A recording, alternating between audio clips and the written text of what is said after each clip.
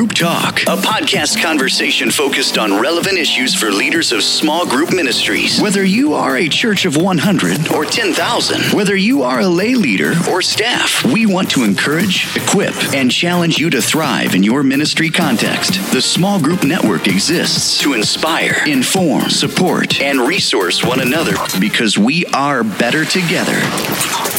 Now, let's get ready for today's episode of Group Talk. Hi, and welcome to Group Talk. Thank you for joining us today. My name is Carolyn Taketa, your host and Executive Director of Small Groups at Calvary Community Church in Westlake Village, California. And today we're going to continue our conversation with Reed Smith on discipleship and small groups. Thank you, Reed, so much for hanging out for part 2 of our conversation. Thanks for having me back, Carolyn. For those of you who may have missed part 1, I encourage you to go back and listen. He had some great comments around discipleship and how we know when we're doing it in our groups and we know when we're not, and how do we go about making sure that we honor the Great Commandment and the Great Commission together. And he just gave us some great language, yours as well as a bunch of different quotes. You are very well read, and you remembered all these nuggets from different places, so you can benefit from Reed's comments on that. Lots of wisdom there. Let me tell you a little bit about Reed. He has been equipping group leaders in disciple making since 1996. For 20 years, he was part of the network in small groups from the very beginning, serving as the area leader in the Northwest and then South Florida. In 2008, he began serving in discipleship ministries at Christ Fellowship Church in Palm Beach, Florida, which currently has 8 multi-sites and over 400 staff. And the whole time, this is a little bit unusual for you because I know some people in ministry move around here and there, but you've been in discipleship and over small groups for your whole career in ministry. Is that right? I sure have, yeah. That was something that God laid on my heart, even fresh out of seminary from Fuller. It was something where I just knew I wanted to be involved in adult ministry, helping to empower God's people for mission. I felt like the best way of doing that was going to be through small groups. And so I've always been a part of helping people connect and grow together in their walk with Jesus. And you've done that not only in the churches you've served, but you've also done that with other pastors as a consultant, a trainer, as an author for smallgroups.com and Lifeways Ministry Grid. And you've mentored me, you've mentored a bunch of other people along the way, and you have such a passion for building biblical community and discipleship through groups, which is why you are the perfect person to ask about this. If you want to hear a fun story about Reed, you can listen to part 1 about how Reed and I met. But I'll say again, he is not only one of the sharpest small group pastors I know, but he is definitely one of the nicest guys in small groups ministry and a spiritual big brother that I really respect. So thanks for doing this for part 2. Thanks, Carolyn. Honored. Oh, well, we'll pick up. We left part 1 in a slightly kind of a low point because we were talking about when we know what are indicators that groups are not discipling well, and you pointed out a few things that related to inward focus, lack of support and love for one another, a fixation on curriculum or depth, or just basically unhealth. And so let's turn the corner. Let me ask you this. You know, when a group gets stuck or seems unhealthy and not balancing the different pieces that we need for a healthy biblical community, how much of that is, do you think, the responsibility or the fault, for lack of a better word, of the leader?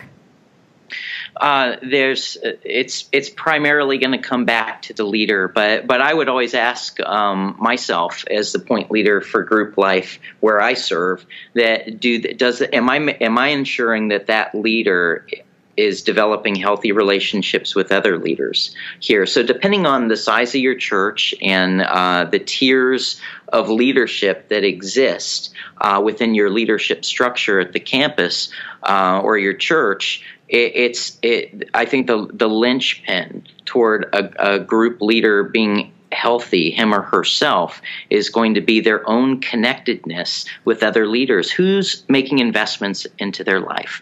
What kind of deposits are being made? How are they being led? So I'm always going to quickly look back at myself.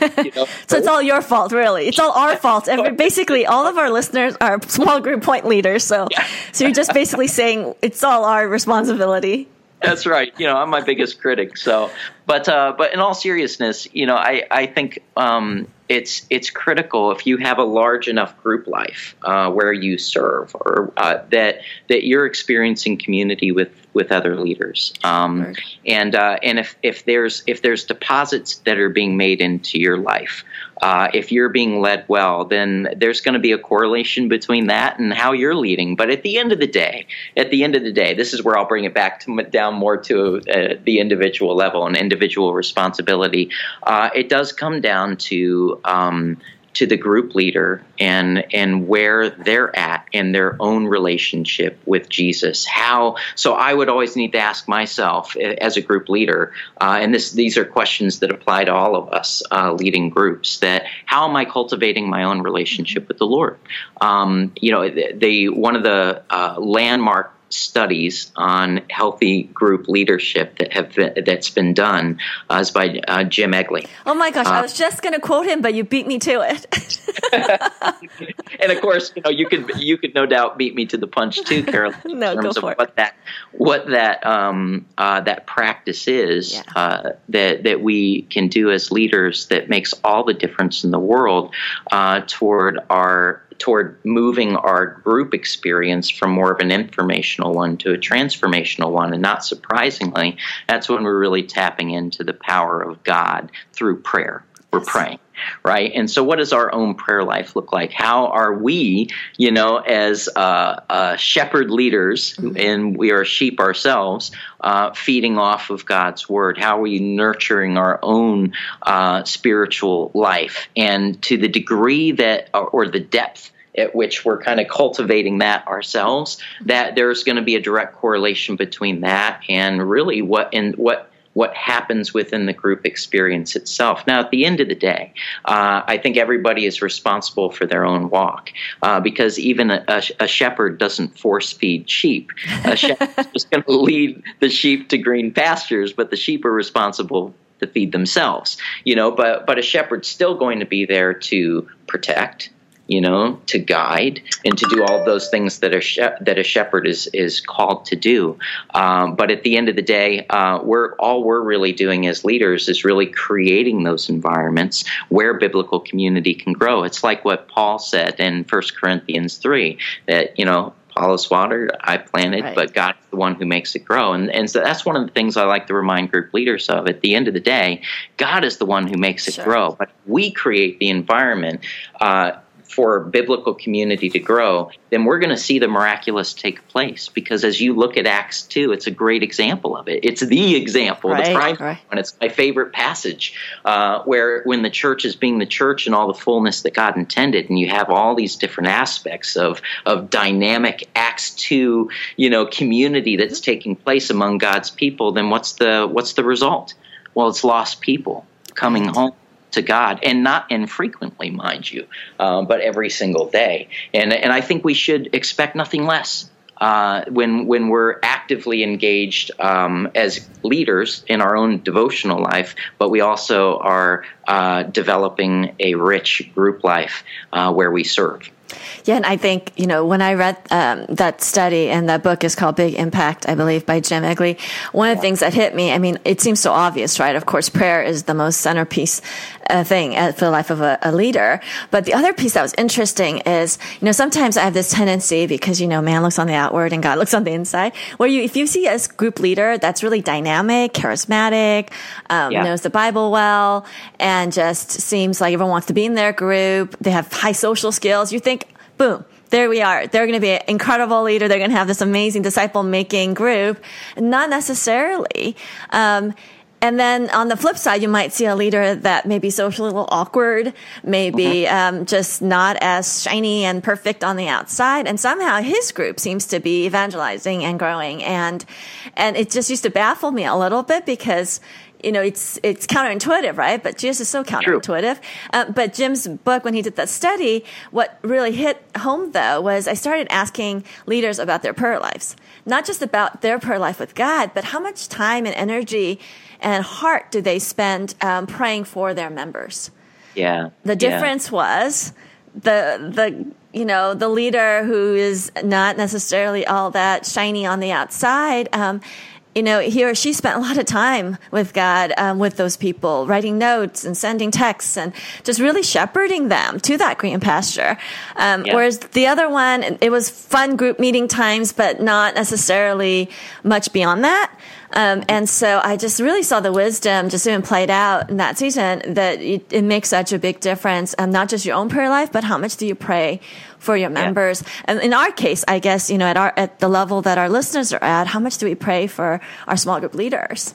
Yeah. And that's kind of convicting.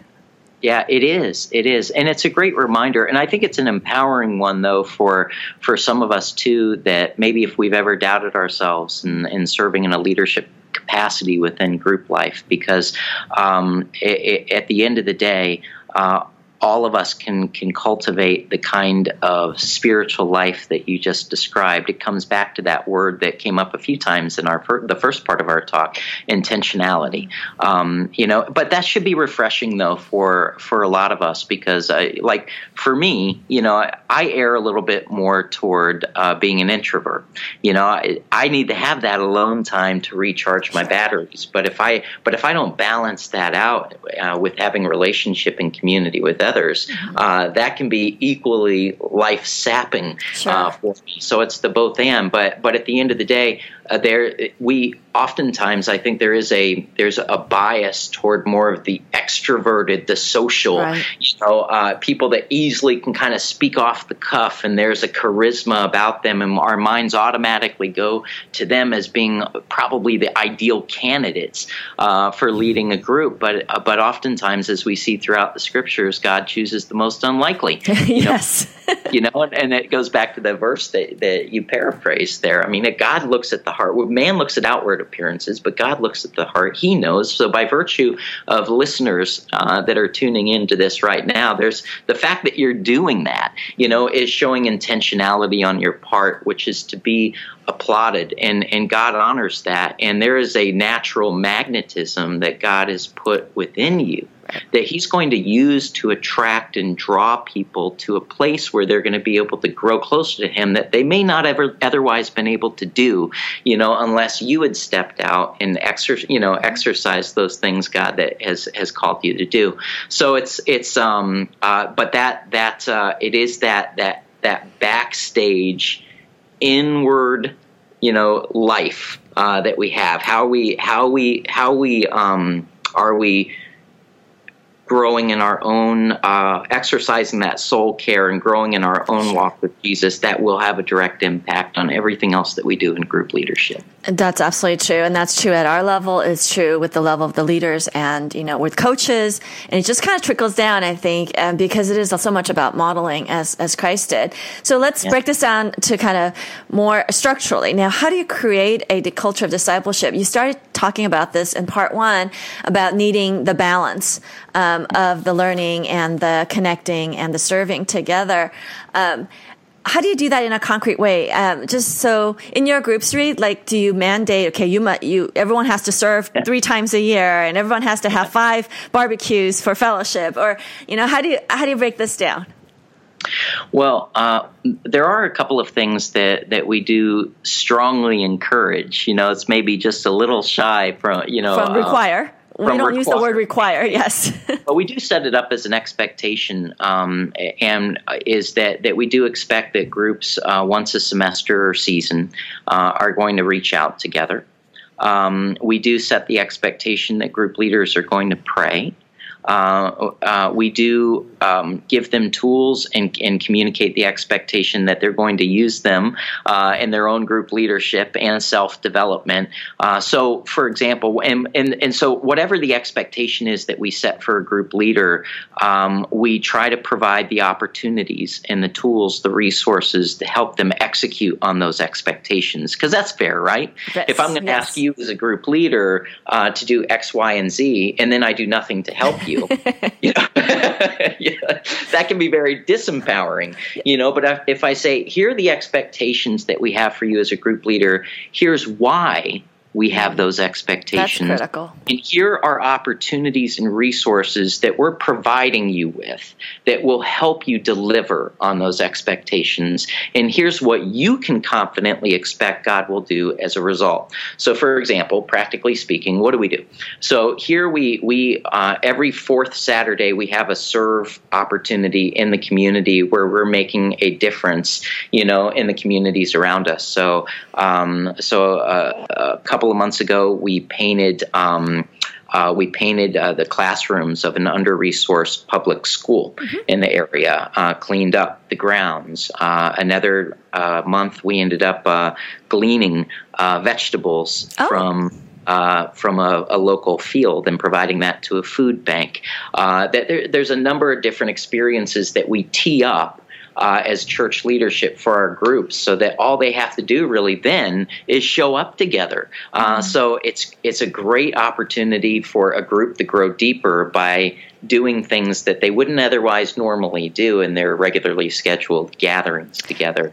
Another thing that we do when it comes to cultivating prayer life is we just put together a 30-day prayer guide for leaders, gave them a scripture, and gave them something to pray about every day of the month. And then once they finish and they step into month 2, what do?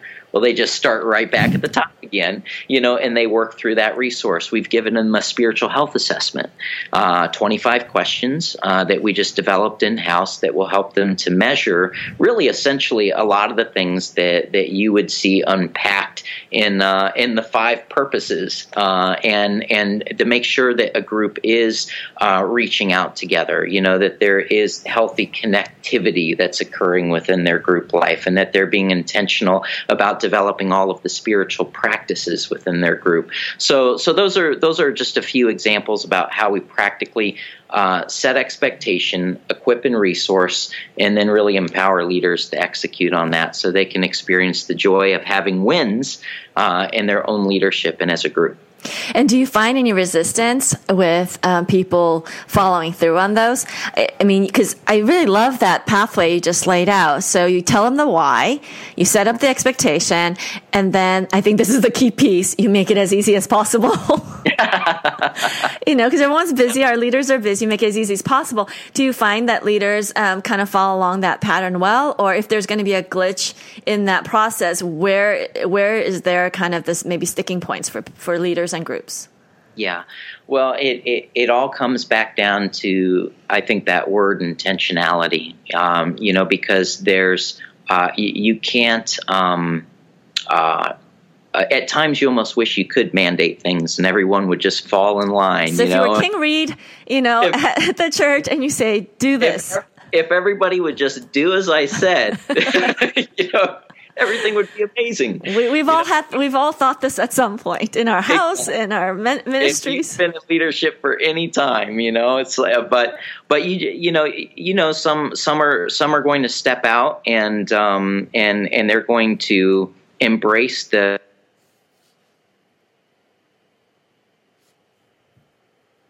experience a win, and then the next thing I would want to do at that point as a leader is to highlight that and celebrate that with the other group leaders, which only reinforces the why.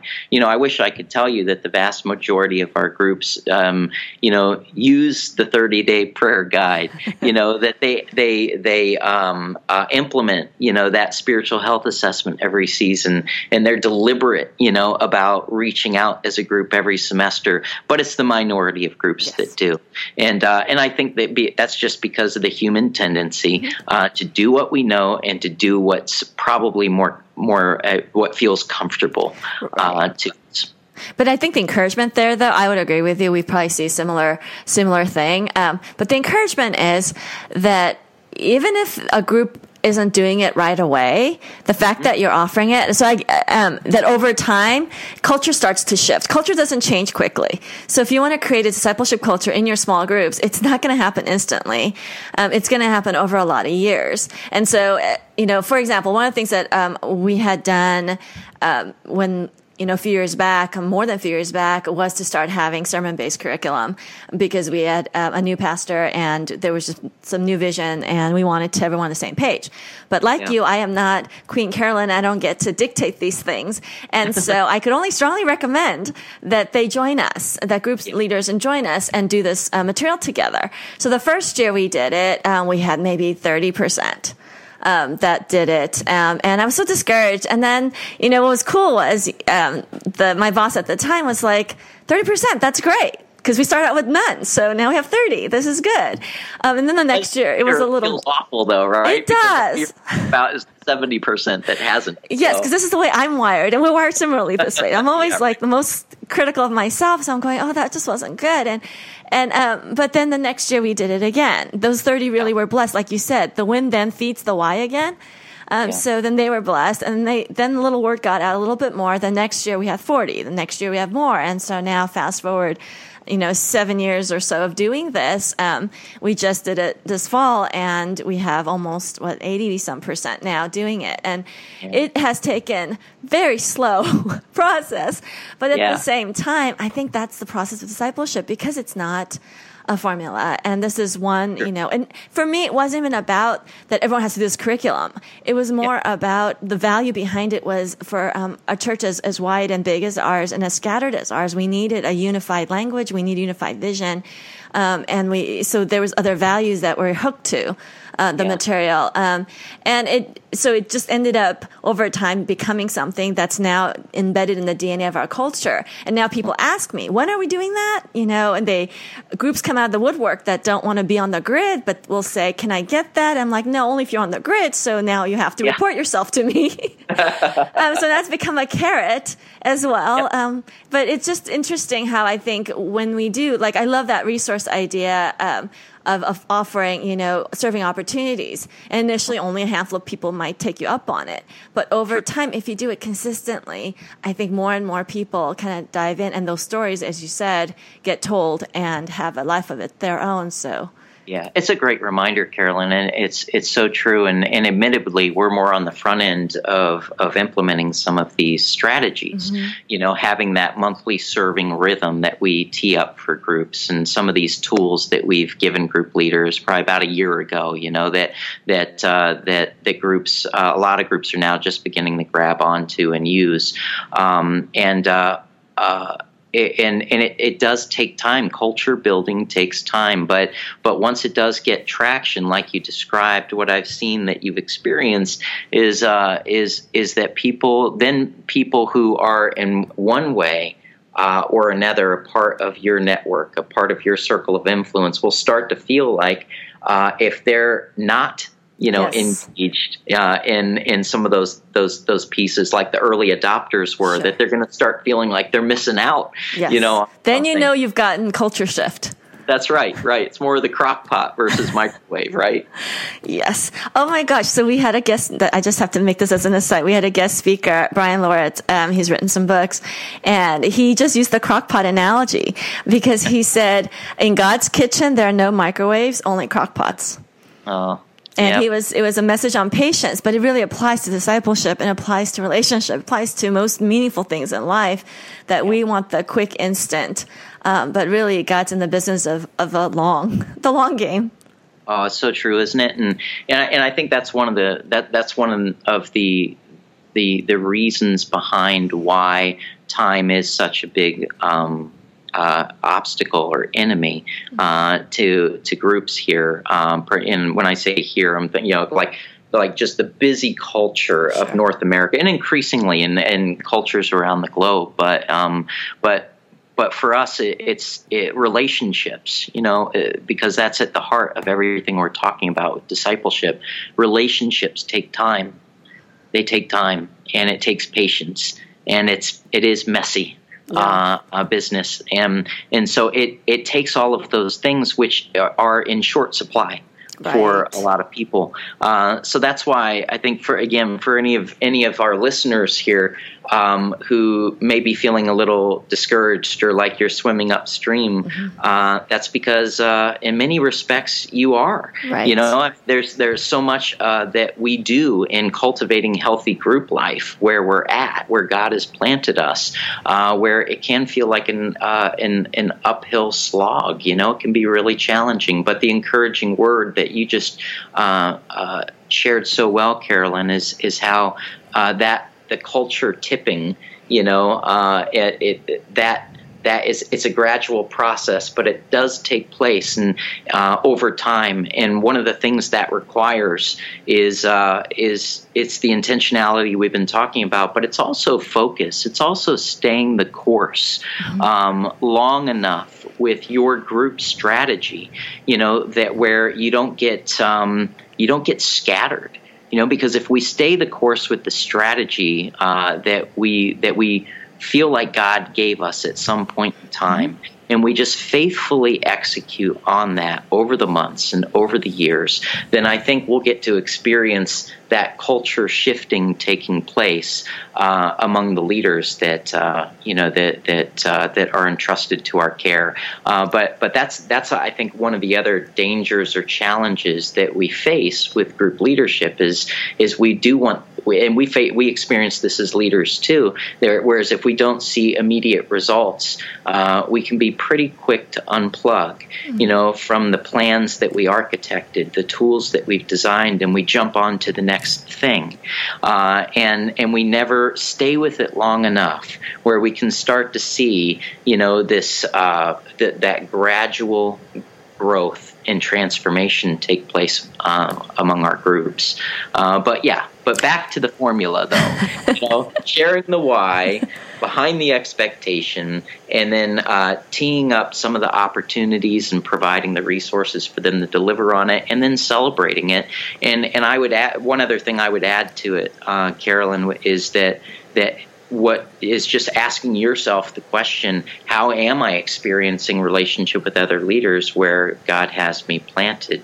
You know, and how is leadership helping me to do that? One of the things we do at our campus here at Royal Palm is we have a monthly leadership huddle. You know, we get all the leaders together. We have a hot breakfast. I give them a training on some topic related to feedback I've gotten from leaders of things that they would like to be equipped to handle better. And then we have more of an open forum dialogue. These are with your volunteer leaders or your coaches? Volunteer leaders, coaches are a part of that too. Okay. And then we have a leader, like a leader Bible study where we're just kind of working. We're working through. More recently, we've been working through 1st and 2nd Timothy because there's just a wealth of great, almost like you can imagine, like a leader to leader dialogue taking place there. Paul to Timothy sharing all this wisdom.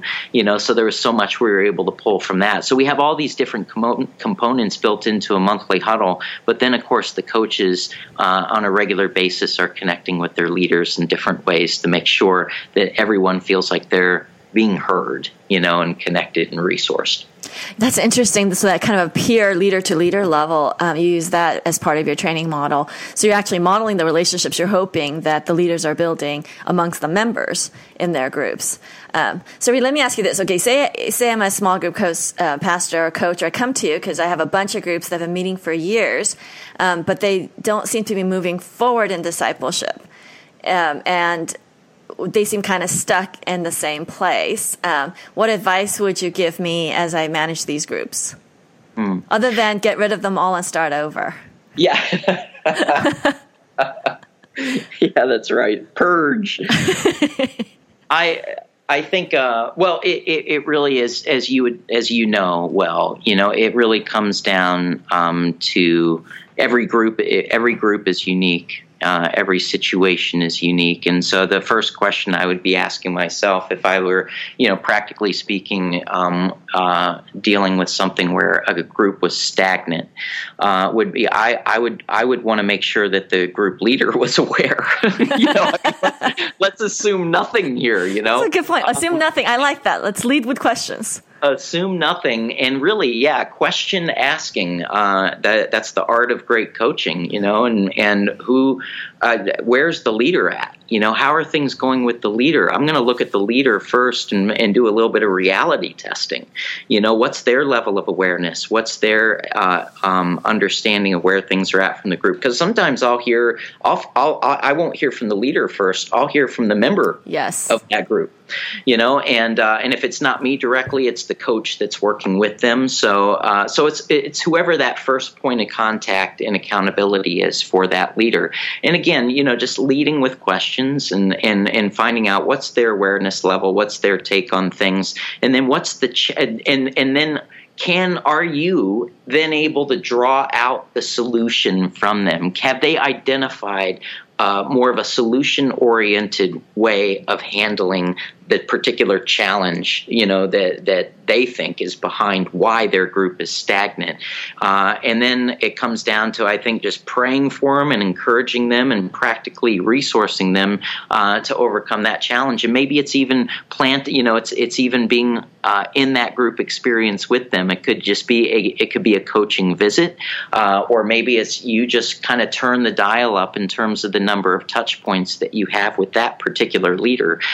Sometimes they might see the issue. Other times they may not be able to accurately diagnose it. There are times that I've talked with group leaders and they feel like things are kind of dry with their group, and I think once we got the group together and tried to get an assessment as to, well, why are we feeling this way? It's kind of an enigma to all of us. Then lo and behold, the group kind of comes to consensus and realizes that it's because we're just trying to finish the curriculum we started. Oh, that's so sad, but so true. Throw the curriculum out, and move on to the next thing. Sometimes we're our own worst enemy, when it comes to some of these things. So there's always a teaching opportunity, I think, behind every apparently stagnant group situation. But I think oftentimes the solution, the answer, for a group is they need to get outside of themselves. They need to get outside of themselves. They need to get out of the rut. They need to not be as self-centered, self-focused as a group, and be open to how the Holy Spirit wants to move in and through their group. And oftentimes, not surprisingly, that's going to be stretching them outside of what they're accustomed to doing. So it's serving, it's outreach that is oftentimes a solution to that. Those are some really great tips, and I love that it starts off really with the question, kind of investigating it, and we do use group visits as well, and they're really helpful to kind of diagnose an issue. And then the coming alongside if they need extra care. Sometimes they need that extra encouragement or care. So I think it's amazing to see how God does transform a leader sometimes with that sort of encouragement. I think it's one thing to set up the culture the way we want it and say, this is the culture of discipleship. Here's what it looks like. Here's the vision statement. And here's, all the pieces. But to actually see it implemented really, again, goes back to relationships. Well, we're out of time, but I wanted to give you just a minute to say, I know it's gone by quick. If there's anything, Reed, the final thoughts you'd like to share with our listeners. Well, I think one thought that came to my mind earlier in our conversation, Carolyn, is just when just your own view of yourself as a group leader, and whether you're an introvert, whether you're an extrovert, whether you're new at this or been doing it for a long time, that just believing, trusting that God is going to.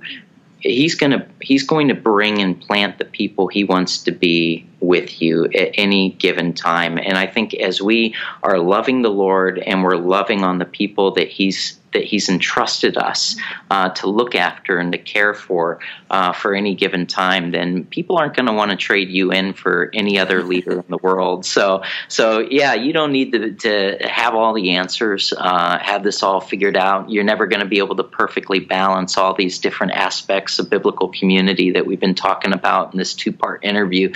But at the end of the day, it really is quite simple, and that's what I love about Jesus. He did the most costly thing that could be done to make access to our Heavenly Father the simplest for us. And so when it comes to the communication of the gospel, and similarly when it comes to the great group leadership, at the end of the day, it really is quite simple. And that's just loving God, loving people, and then they're not going to want to trade you in for anyone else. So, and by virtue of doing that, you're going to be amazing at being able to create the conditions that are favorable for people to be able to grow in all the ways that God intended them to. And that is a beautiful picture of discipleship.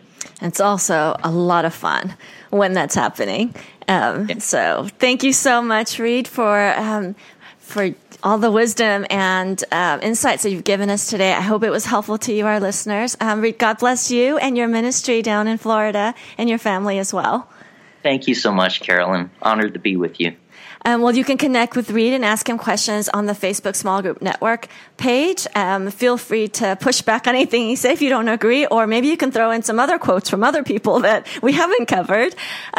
So enjoy connecting with Reed on Facebook as well as LinkedIn at Reed Smith. And thank you for listening to Group Talk. We have huddles in the geographic areas all over.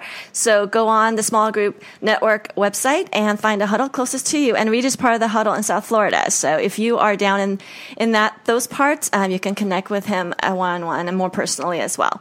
So thank you for listening to Group Talk. If you like what you hear, please leave us a positive rating on iTunes, which helps other small group ministry leaders find us. See you next time. Thank you for listening to Group Talk. We invite you to subscribe to the podcast through iTunes so you can get new episodes downloaded automatically. Also, if you wouldn't mind doing us a favor, please rate the podcast and leave comments so other small group ministry leaders can easily find us. To connect with a small group network huddle in your local area, read our blog, join us on Facebook, or access additional resources. Visit our website at smallgroupnetwork.com. Remember to use the hashtag when engaging with your social media channels. Thank you for your support.